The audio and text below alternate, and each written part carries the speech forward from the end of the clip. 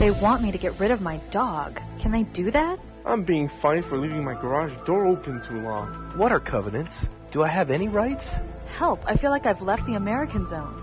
If you want the answers to those questions, join me, Sue Bartholomew, and my guests on the Commons every Saturday from 2 to 3 right here on WEBR Fairfax Radio. We'll ask the experts and we'll untangle the truth about what's left of our property rights.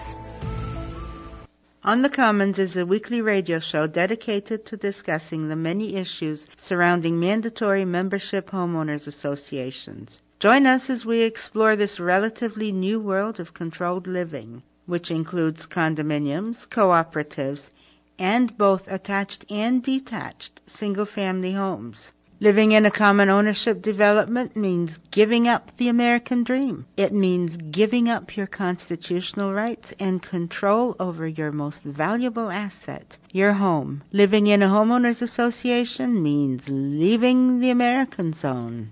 This is On the Commons, and I am Sue Bartholomew. Joining me on the Commons today, we have my old friend Bill Davis. Bill always has a whole plethora of stories and bizarre goings-on in HOA land because he's out there dealing with them. If you're brand new to the show and you've never met Bill before, he's an attorney in Texas, in the Austin area, and he actually handles homeowner cases for homeowners versus their HOAs. So, Bill, thank you so much for joining us. Good afternoon, Sue, and thank you so much for the wonderful intro. Yes, I represent the homeowners, not the HOAs. You represent the homeowners, and I just love it that you do that because you are by far one of the most creative attorneys I know who can come up with all kinds of different ways of looking at things, and you come up with things that we never think about. And as an example, we were talking before we started recording, and some of that I want to bring up because I think you made some outstanding points. So anyway, Bill, thank you. How's everything going? You got a lot of cases? Got a number of cases, obnoxious HOAs, really obnoxious people running the HOA, type of thing. And same thing, isn't it? Right. But the weather today here is wonderful. It's about 76 degrees, nice and sunny, and, fall is in the air. Thank goodness we're out of the hot and humid weather, I hope, for now. So it makes it easier to work. Well, it's raining. It's cooled down considerably. All the leaves are falling off the trees, which means people are sliding around on the wet leaves. And coming into the studio, there were several accidents with just about every piece of emergency equipment Fairfax County owns, blocking the roadways. So we're stuck with that. I have to say, we don't have too much color here. It's pretty much brown or green, although we get a little bit of red and yellow, maybe a little bit briefly in the fall, but not for much. It's, a lot of oak trees around here, so it's pretty much brown and green, maybe a little red and yellow occasionally. But well, it's the browns and the greens that are falling. We haven't got our spectacular color display yet. Oh. But it can be just stunning when it happens. That's probably a month away before we get the amazing colors. Send me some pictures. I will. I'll do that. There's some beautiful, beautiful colors out there. The bright reds and the crimsons and the yellows and the purples and oh gosh, it's gorgeous. And the browns, and the light browns and the dark browns, and the squirrels and the nuts. Both kinds. The real nuts, the acorns. I know it's beautiful. But the trade-off is I don't get snow here either, so at least not very much. Yeah. Well, we don't. Sometimes we go for a whole year without getting it, so I like those years. I don't like snow. All right, Bill. I did an interview last week with a lady named Vicki McHale. Got a lot of feedback on that show, a lot of comments on that show. Vicki is a manager, so she tends to look at things a little bit differently, except that I found we had more in common and we agreed more often than we disagreed. I think our big disagreement was her comment is they're here to stay. HOAs are.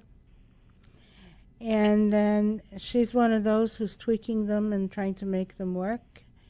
And as you know, I don't think you can, no matter what you do to them, make them work. So I want to talk a little bit about that. I learned something from Vicki, and I shared it with you before the show, and you brought up even more stuff. So I want to start there. And that is that, at least here in Fairfax County in Virginia, and apparently in California, and possibly everywhere else in the country, anytime a developer goes in, cap in hand, pocket full of change, it's not change, but gold coins to grease the palms of those at the municipal level, to be able to develop and build housing, he or she has got to provide the municipality with what we call proffers over here, and I don't know what they're called anywhere else. And that's where you donate the land or build a school, or two schools, or libraries, or emergency shelter things. In Syria they call it bakshish, as a bribe, basically, to be able to develop it. So that's not coming out of the developer's pocket. That's coming out of yours and mine. Right. And according to Vicki, 40%, almost half, of the cost of a new house goes to trying to recoup the outlay that the developer put out in these proffers. So homeowners are getting screwed for that. They're being dumped into an HOA because the county wants, city, whoever, wants the property tax dollars.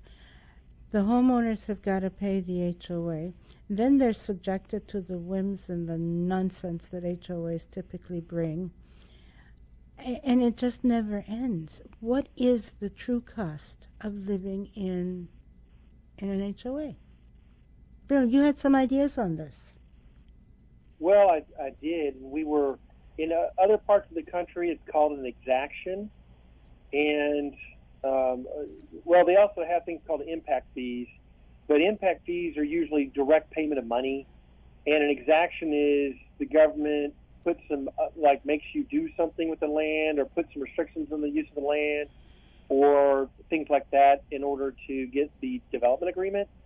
And I know many places in this state, the cities are just outright blatant about it. They go to the legislature and say, we absolutely require, as a condition of approving a development application, that they have to impose an HOA. And it's like, okay, why? So the idea that people are choosing this is a joke. They're not choosing it. There's so many horror stories. Who wants to choose to be abused? It's just, that's ridiculous. One of the problems financially, and I've been griping about that down here too, is, that number seems pretty high, 40%, but it may be because of the state she's in. I don't know what the number is here, but I know it's pretty high. But my beef about it is, okay, the developer is, here the developer can be completely different from the builder. So a lot of these giant subdivisions have a declarant, and who may also be the developer, and then there's the builders who will actually build houses in the subdivision. But the bottom line is the price of these things gets jacked up, and that's what the homeowners have to pay for these things that the local government imposed. The homeowners aren't going to own them, but they get taxed. Not only does the government not pay, does not provide these services frequently, or features. They may take them over in many places, but they won't bear the additional cost. But the house prices these people pay is used to calculate the appraisal value, therefore what they get taxed on. So they're getting taxed on something that they don't even own, and it's really unfair because it artificially inflates. Not only are they paying taxes and not getting services, but it's artificially inflating, to the benefit of the local government, the quote value of the house that the tax is based on. And that's just inherently unfair to the people buying in those places. If anything, they should be getting more services, not less. And, what's kind of crazy is the subdivisions tend to be higher density and all these other things. And the county's not paying for roads. Meanwhile, the people in those subdivisions who, it's right next door, houses, in many cases, they're practically touching. Reach out one bathroom window and you can touch the brick in another house type of thing. Okay, it doesn't take a whole lot of road to go from one place to another there, even if the county is or the city is paying for it. But at the same time, you have all these places that are ag exempt, are large acreage. It's a lot more highway and things like that, or farm to market or ranch road or whatever else to lay, and they're not paying, a commensurate share. And so it's really weird. Those folks get huge discounts on taxes. Meanwhile, the people that live in these higher density places are having to pay huge taxes. They're artificially inflated, and they don't get a corresponding service from the local government. So yeah, I think it's a big problem. I'm not anti-ag at all, but I think the people in these places are really third-class citizens that are paying taxes, and it's time for a big tea party. I'm ready. I've got lots of tea bags. Yeah, I'm throwing one down here. So we'll bring the tea bags. No, I agree with you, Bill, and I think that's what it's going to take. But in order for that to happen, I think that housing consumers and homeowners need to understand. They need to take those rose-colored glasses off and realize and understand that nobody is doing anything to protect them or their property. That's naive to believe that. It's naive to just keep repeating it. It's time to maybe grow up, put your big boy and big girl panties on and say, all right, wait a minute, this isn't quite what we were told. They're fooled into believing the HOA actually has that as its purpose. I mean, that's just the biggest joke.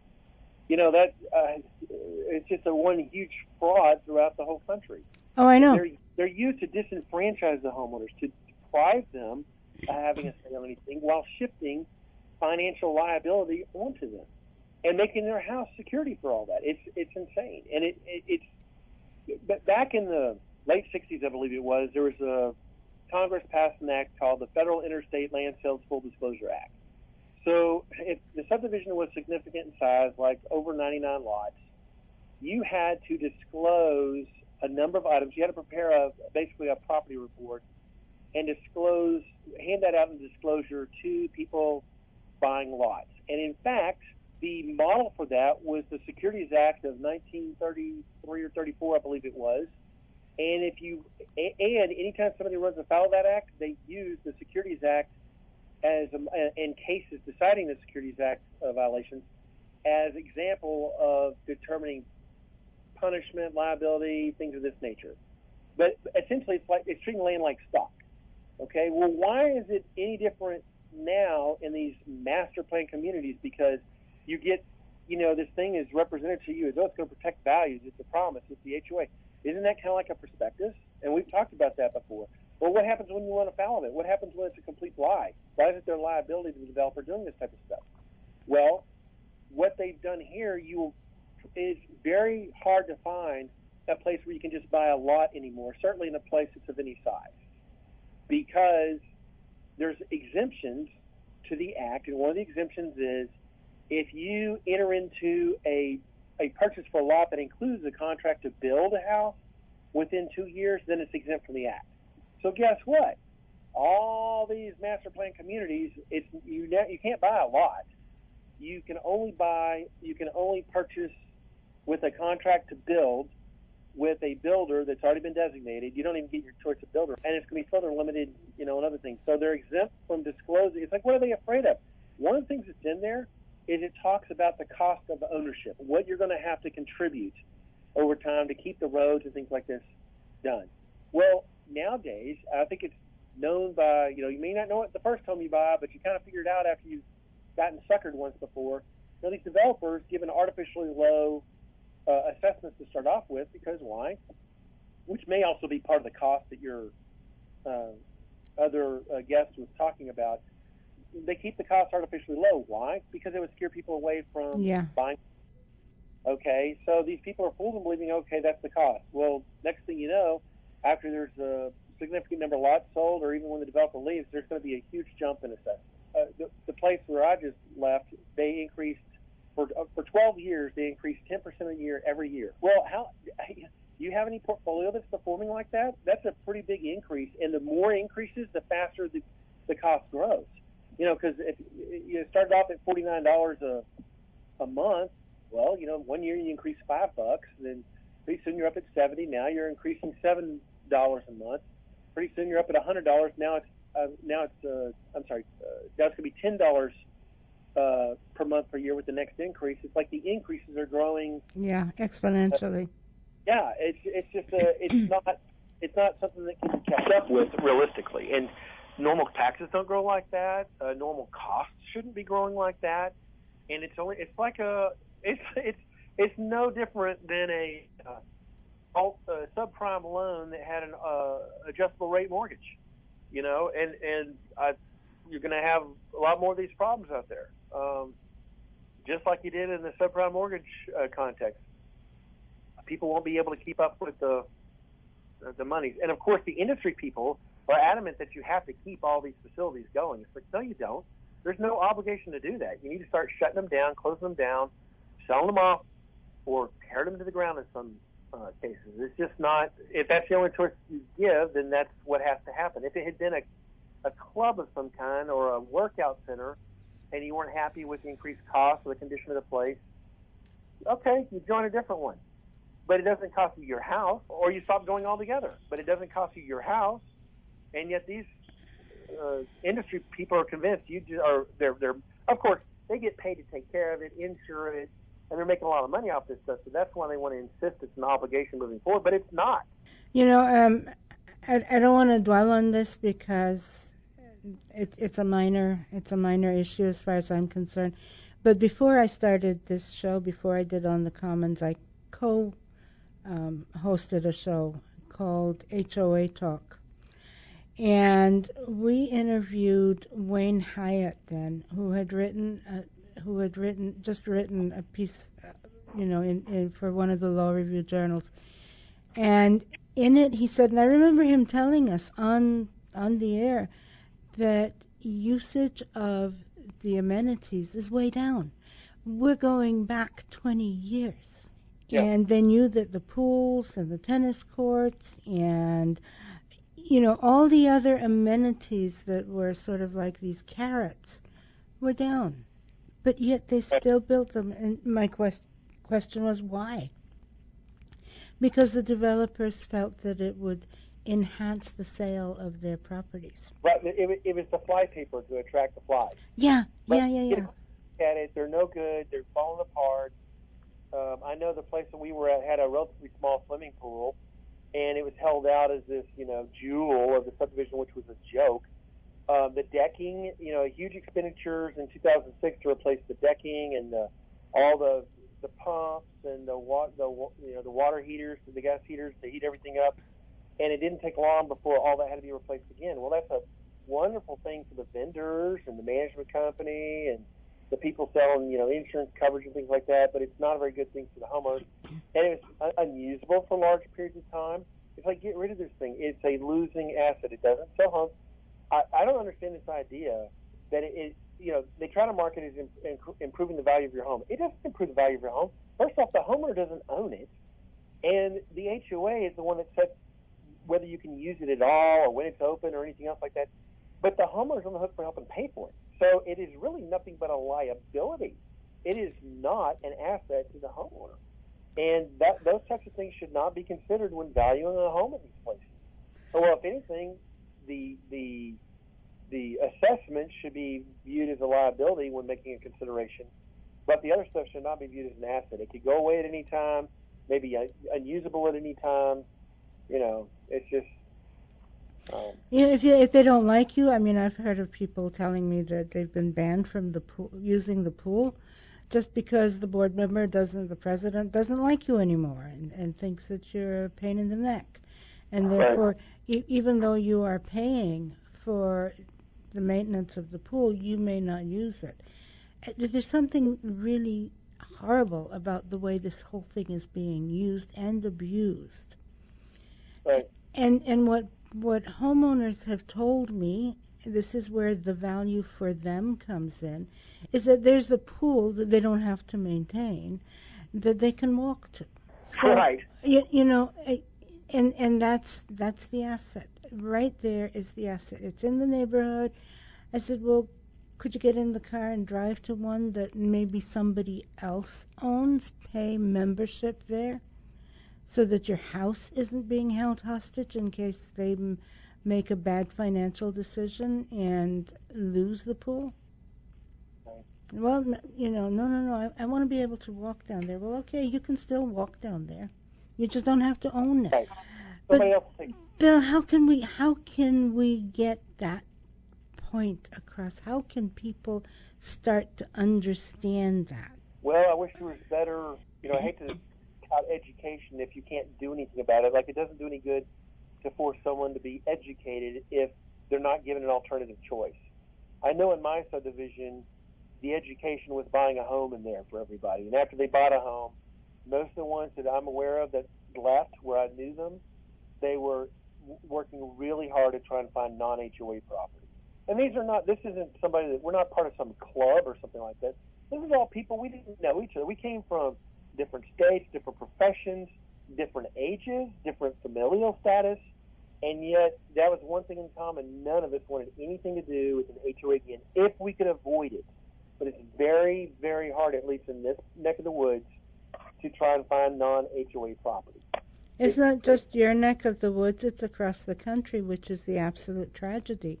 Because with the internet and the ability to telework from anywhere in the world, and you can even be a doctor stationed in Paris and work for a hospital in New York and have, be able to visit your patients through robotically. The technology is there. The technology is available, so you don't have to be held hostage or captive in any one place. You just have to unleash it and allow people to work from wherever they want to work. In some case, in amazingly, in a lot of cases, that is a distinct possibility. Obviously not every single case, but it can be done. So it's not like you have to live there, but there's no place to go. I mean, no matter where you go, you're going to be stuck in the same stupid, controlled environment. Right. And that's got to stop. That's got to stop. Well, there is a lot of civil unrest kind of going across the country right now. And I don't think that people realize, I think they're targeting a lot of it's the wrong thing. I don't think they realize there's other parts of the legal environment that are in that are contributing to these problems. And I personally think that HOAs are a big problem. I have to differentiate HOAs from condos. I know people lump those two together all the time, but I mean, to me, a condo is a very specific, exclusively statutory form of ownership. I can't really do anything about that. People have to go to the legislature for that. But HOAs, unfortunately, it seems like the best way to deal with them is to try and put them out of business.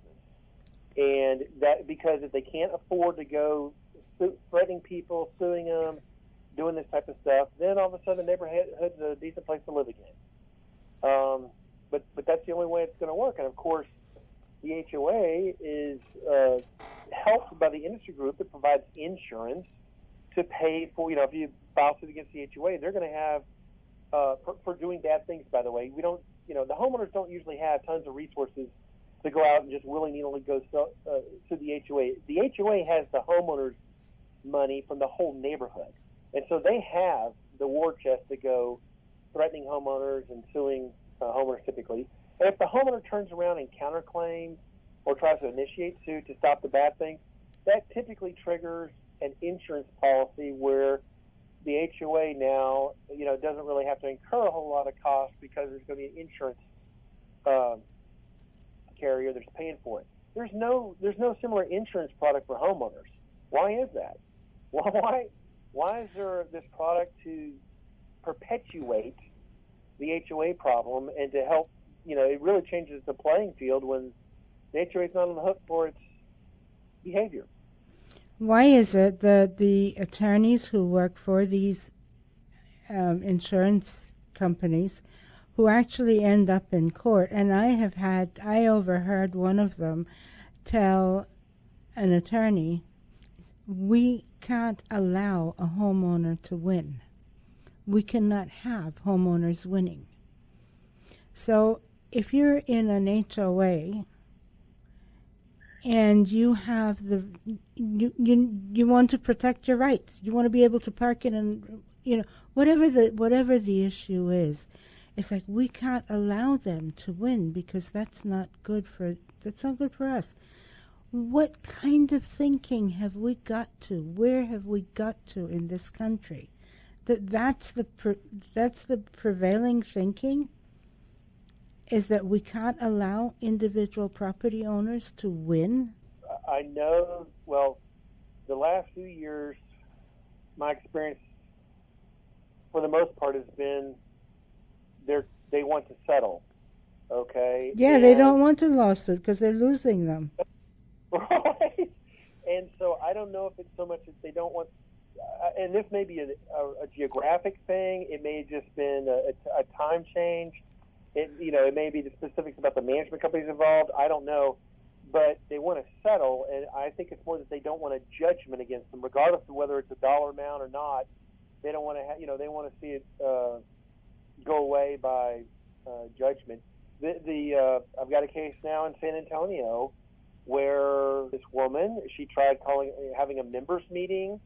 She paid to reserve a space. She sent out notices. She kept taking petitions of homeowners because that's how it works there. You have to have 10% of the homeowners sign a petition to cause the HOA to call a members meeting. Well, they just refused. The management company would strike names for inexplicable reasons, or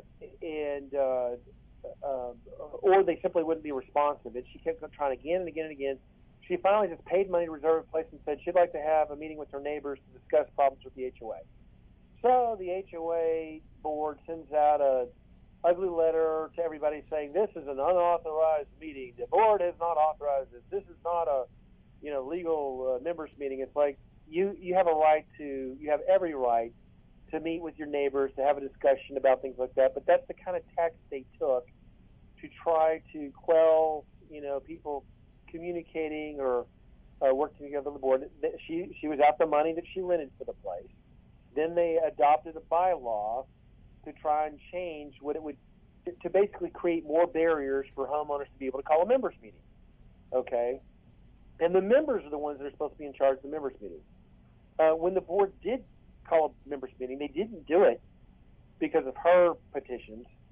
They did it because they wanted to amend these bylaws. And the bylaw amendments all provided more power to the board and less opportunity for the members to do anything about it. Of course, the members didn't get anything except for the board's view of what these things were going to do.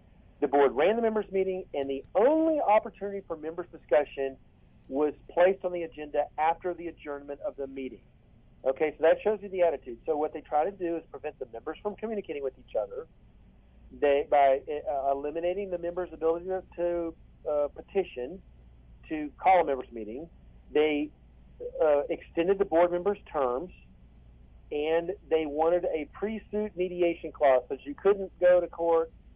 Now, this is only among the members and the board members and the management company, not the HOA. So the HOA could sue you, and it could, it was all about protecting the board members and the management company. And of course, something like this isn't even binding on the management company because the management company is not subject to the bylaws or anything. But they wanted to do it to continually create barriers to homeowners having any remedy, even an informal one, by meeting with their other neighbors to talk about problems or things like that, to go to court. And I see this more often in the newer subdivisions where they're, you talked about construction problems and defects and things in our conversation before the meeting. Well, they put in the restrictive covenants of all things prohibitions against suing the developer or real limitations on what you could sue for. And of course, the HOA is the one with the cause of action, and most of the time the HOA is going to be under the control of the developer. Yeah. So the developer, it's just like a board member. This industry keeps talking about mini democracy. It's a joke because the getting on the board is immunity from anything, and it's just an opportunity to cause problems because you're immune from the HOA doing anything against you inherently since you're on the board. But they can't do anything about that. They're not allowed to talk about the subdivision. I've seen that in a number of them, although I think they finally realized they can't really do that. But they want to hit you with violating a restricted covenant if you talk negatively about the developer, the subdivision, or any of the builders in the subdivision. Basically regardless of how bad a job that they've done, and you can't get any remedy because they're not going to do anything. They just want you to shut up so they can keep selling houses. They limit their liability for construction defect repair and remediation and remedies, and also impose barriers to getting to court. Not every lawsuit is somebody seeking a gajillion dollars for some minor incident. They're trying to get this stuff fixed. To me, I know I'm jumping all over the place here, Shu, but you brought up the reserve studies and all these other things. And there's so much here, Bill. It's really hard to. I saw an analogy there. That's where I was going. This industry group, if you read their public policies, they're promoting, you got to have these reserve studies. This money has to be put away and things like that. But what they conveniently neglect is, you pile up the money so they can steal it. Yeah. Because there's no regulation of these management companies or, the insurance companies, really. They use surplus lines insurance in many places, so they're not really subject to state regulation very much. And it's not that I want government control of everything, but the government has disenfranchised the homeowners from being able to do anything about it. So that is a place where it should be regulated.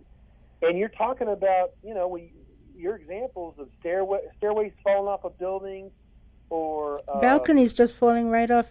Balconies falling right off a building onto a car below, and is that the board members' fault because they haven't adequately funded the reserves? Where are the inspectors who keep, who are being paid by all these dollars that these municipal governments are sucking out of everybody in terms of housing? Why aren't they making sure that these things are built properly? Should balconies be falling up? I mean, do stairs collapse? Is that normal? I mean, that's insane.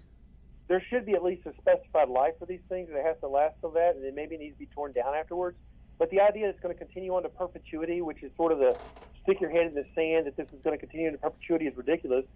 But in Austin area, there was I think this case is still going through the courts. There was a deck. It was an outside deck. It was supposed to accommodate a large number of people. It fell down. There were something like 9 people that died. Yeah. And 16 people injured. Yeah. And and it's like, well, who should be responsible for that, and why wasn't this being taken care of? I can drive around. Unfortunately, Austin is like all these other cities that, this nonsense about, I sound bad because I say it's ridiculous to sustain things. Look, things have a useful life, and at the end of that, you need to re-examine things. But there is no sustaining these things forever. And the whole sustainability movement, they're even getting away from that now. They know it's negative implications about it, but they call it smart development instead of sustainable development around here now. That's what they try to do. But the bottom line is, you can look at some of this construction on the condos, and it's like, my gosh, I'd be scared to death to go out on that balcony. I can see how it's built. I'm not even sure. That looks like a wooden brace they're using instead of a steel brace for a cantilever for the concrete patio. And it's like, that's not gonna last 30 years. You know, I mean, how are people supposed to know? And who's inspecting this stuff? It's horrible. And they're building them all. The city's just, they've gone into this densification mode. You've heard all that with the. Oh yeah, it's it's a new urbanist concept, and I've got stories to tell you about that. But you know, I come from a part of the world where buildings are still standing after thousands of years. Right. No, I understand. Yes, but not here. These places aren't designed or constructed to last anywhere near that period of time. They're falling apart. I'm staying in a house currently while we're preparing to build a house in a non-HOA location. Oh, save me a lot next to you. But the house that we're in, it's, you know, in one of these, quote, master plan communities where, you know, every fifth home is maybe a different elevation, but it's the same model. There's only 3 or 4 builders allowed, you know, this kind of nonsense. The homes are kind of poor design on the inside for usability. The fixtures are the cheapest stuff. Some of the big, look, I like the big box hardware stores, don't get me wrong. I must go there 3 times a week. But not for stuff like this. The fixtures that they install in these houses are like the cheapest thing you could buy at a big box hardware store. And the plating, because it's certainly not real materials, the plating is coming off after about a year or so. Mm-hmm. And it's like going, well, they paid this inflated price for this house because you got to recover all these other costs, and unfortunately you're going to get taxed on it. The house really isn't worth that money. It costs that much money, but it's not giving that kind of value to the homeowner, that's for sure. And you're going to have to change out the fence, all the fixtures on the outside of the house. The steps are pulling away from the house because it was a shoddy concrete job. You know, you just look around at this stuff. What's their remedy? Nothing except taking it in the shorts. It's a big loss for the homeowners. But I can tell you what happens. They're not going to take care of it. And if you look around the neighborhood, they all need painting, all the outside fixtures. And no, I'm not a dirt Nazi that believes people should be forced to do that stuff. But I do try taking care of my own thing. But I'm looking around. They've been saddled with a financial liability they didn't realize that they were getting themselves into.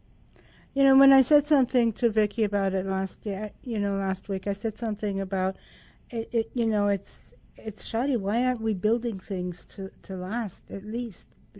I mean, have some pride in what you do, because over here, it's all cardboard and Scotch tape and wrapped in plastic.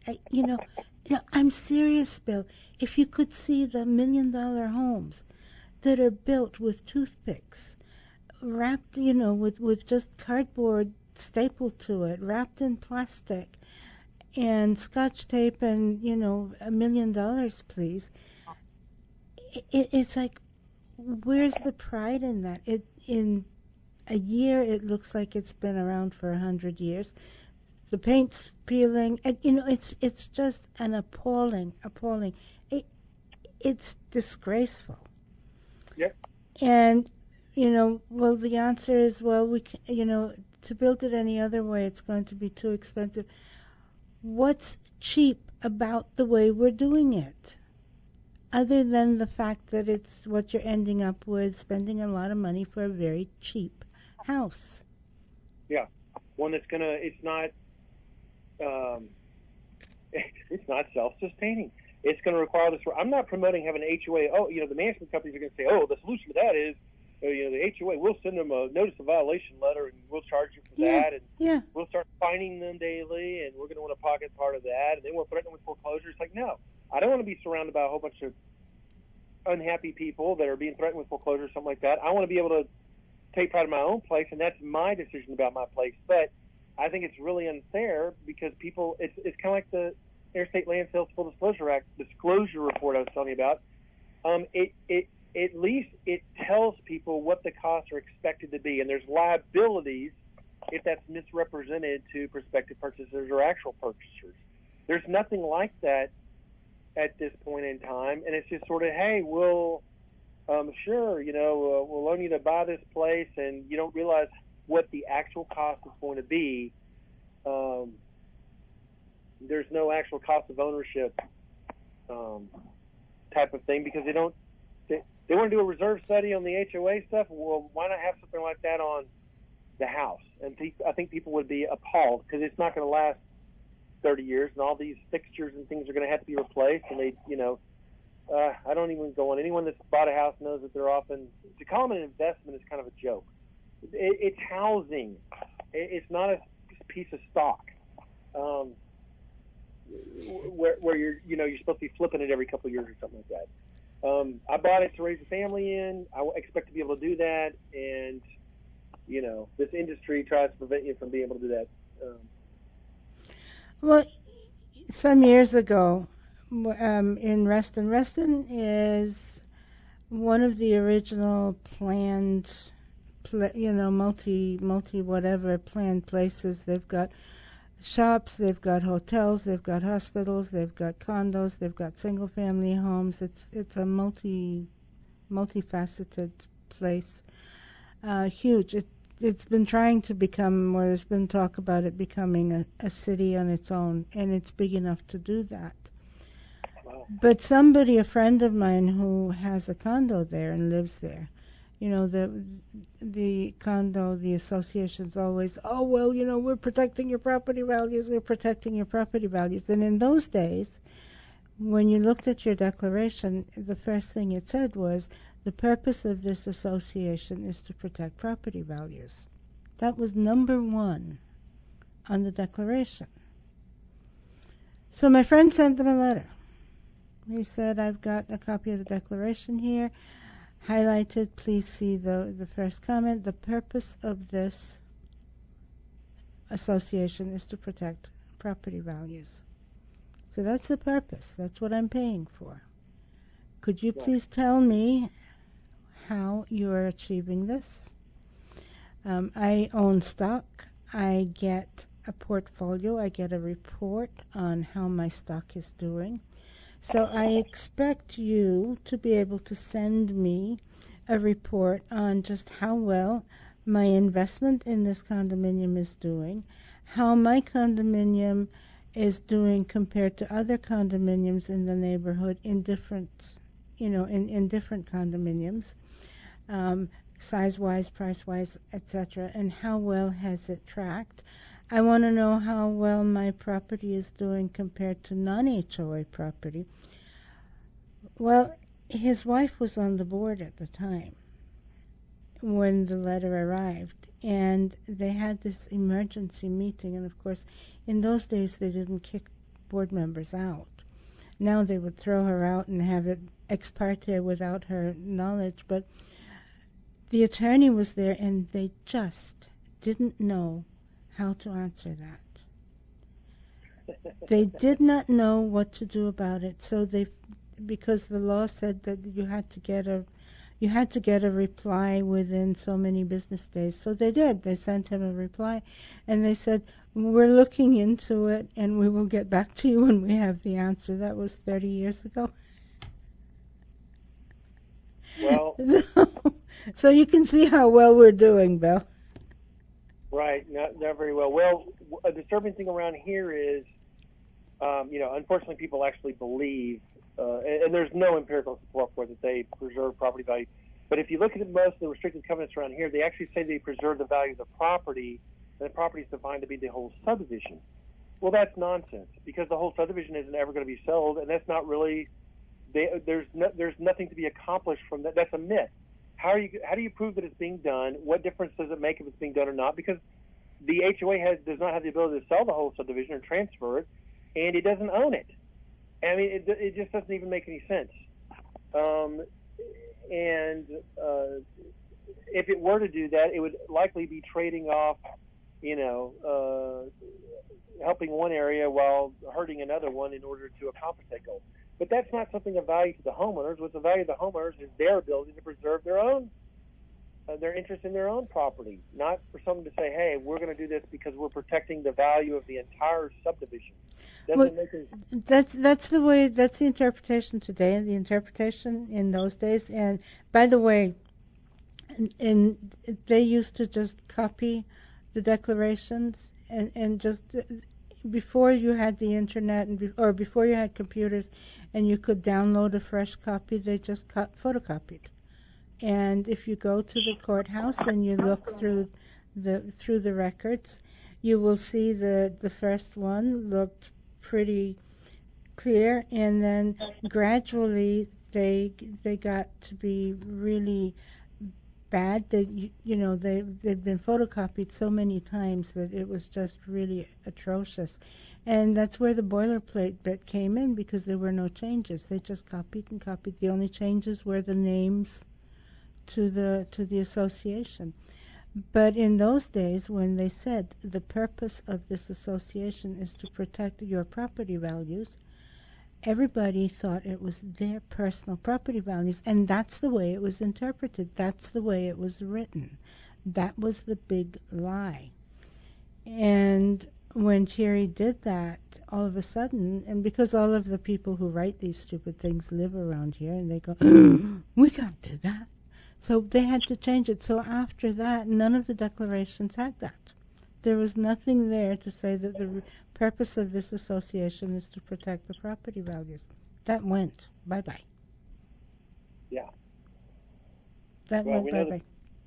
We know that they don't. In fact, if anything, the HOA brings it down, because I know that there's so many. The problem for people around here is that there's an extreme dearth of non-HOA properties, and this is a little bit more rural. The weird thing is there's more non-HOA properties available in Austin than there is where I am in Hays County. But the realtors or the real estate agents get asked that question all the time. Hey, this is what I want, non-HOA property. Our real estate agent complained to us for over a year. Well, you're just looking for, the unicorn. You want, non-HOA property. That immediately limits your choices. Yeah, it gets rid of the property we don't want, which is HOA stuff. The problem is there's not very much non-HOA property around. And it isn't because people want HOA property. It's because they have no choice. Yeah. It's one of the first things that people are looking for, one of the highest priority things on their list, non-HOA property. And they also want it to be a half an acre or more out here. I can tell you that the HOA in our subdivision where we came from definitely brought everything down.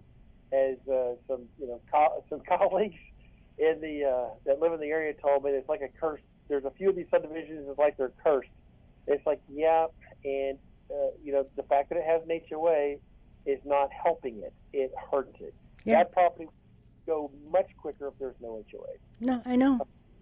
Yeah. No, people don't want the HOAs. The people who actually do, and there are a few who do, believe that they're going to be protected. Yeah. At least that was my experience when I was selling real estate. Not so sure if that's true, but there's a fear that what if? I know I'm pretty sure I've told the story on the show before, and I may have told you. Got a call from some people down in Virginia, a few miles, about an hour's drive south of here, some years ago.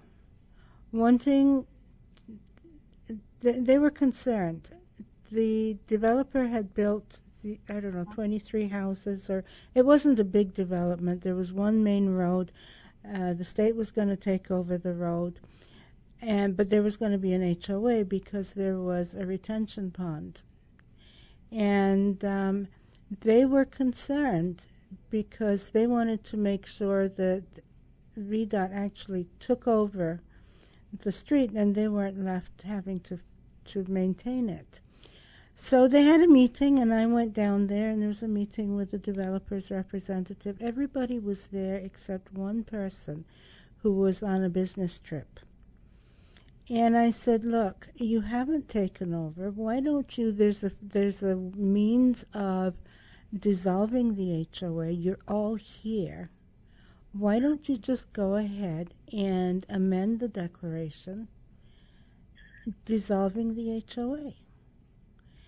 And the developer's representative was sitting there, and her jaw literally hit the ground. It was like, oh my God, what is she saying? Of all the people there who were listening very carefully to what I was saying, there was one woman who said, what if my neighbor paints his front door red? I said, so?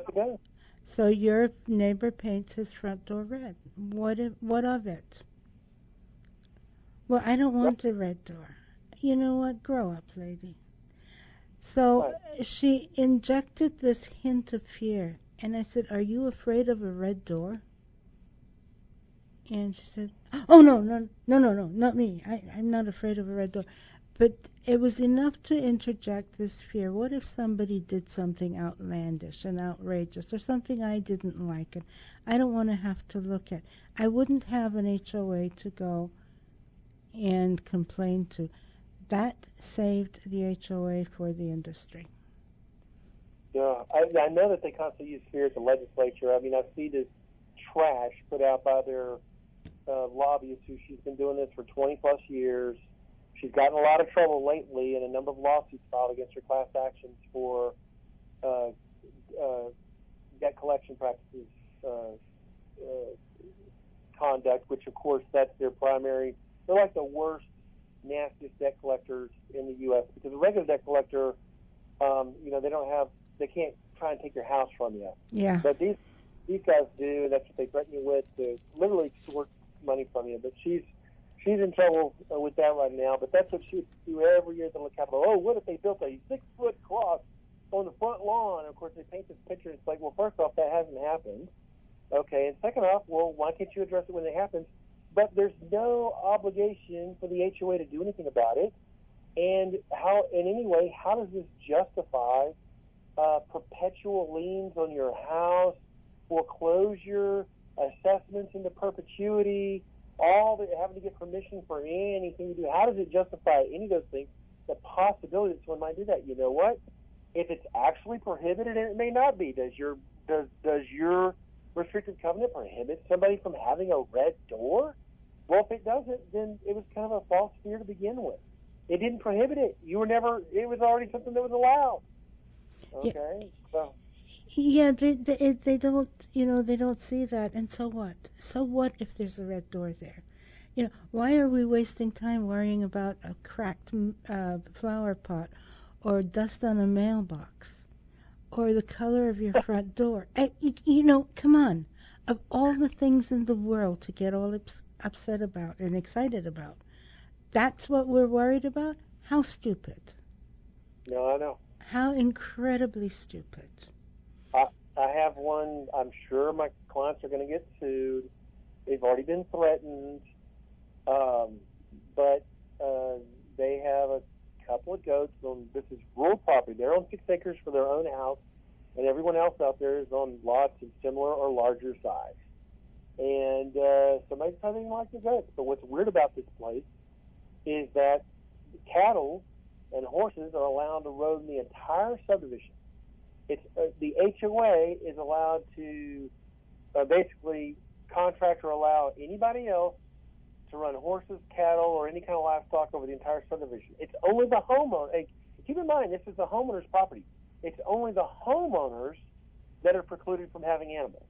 Now, does that make any sense? That doesn't make any sense to me at all.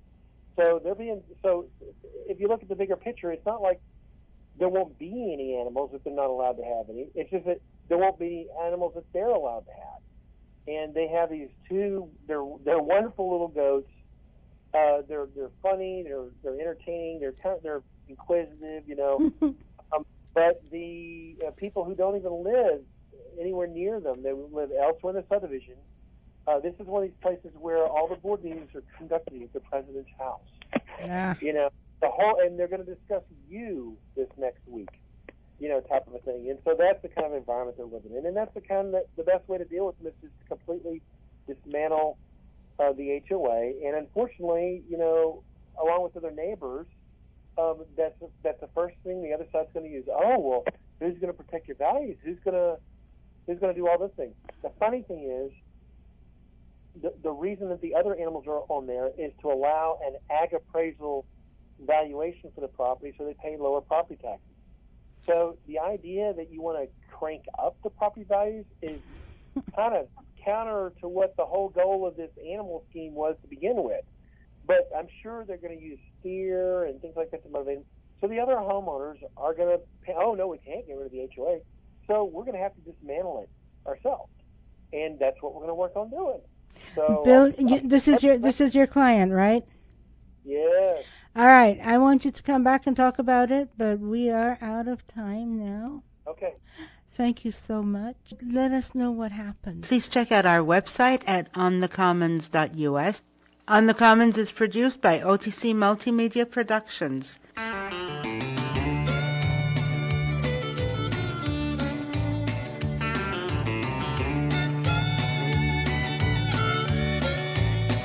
Well, I finally bought my dream home to enjoy retirement life.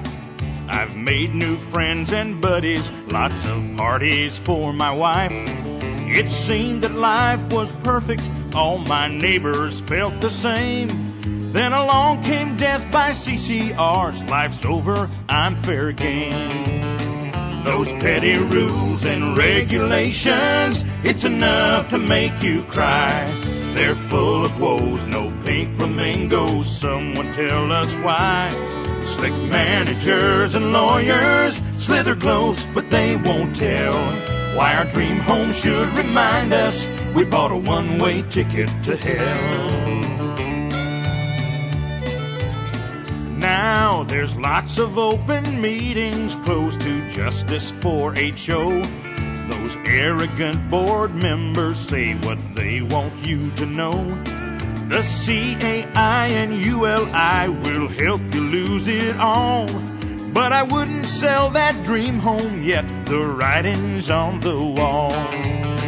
Those petty rules and regulations, it's enough to make you cry. They're full of woes, no pink flamingos, someone tell us why. Slick managers and lawyers slither close, but they won't tell why our dream home should remind us we bought a one-way ticket to hell. Well, we're not afraid or stupid, all your threats mean nothing here. Time marches on, soon you'll be gone, united we'll be there. So put your rules and CCRs up where the sun don't shine, and enjoy those precious golden years, stop messing around with mine. Those petty rules and regulations, it's enough to make you cry. They're full of woes, no pink flamingos, someone tell us why.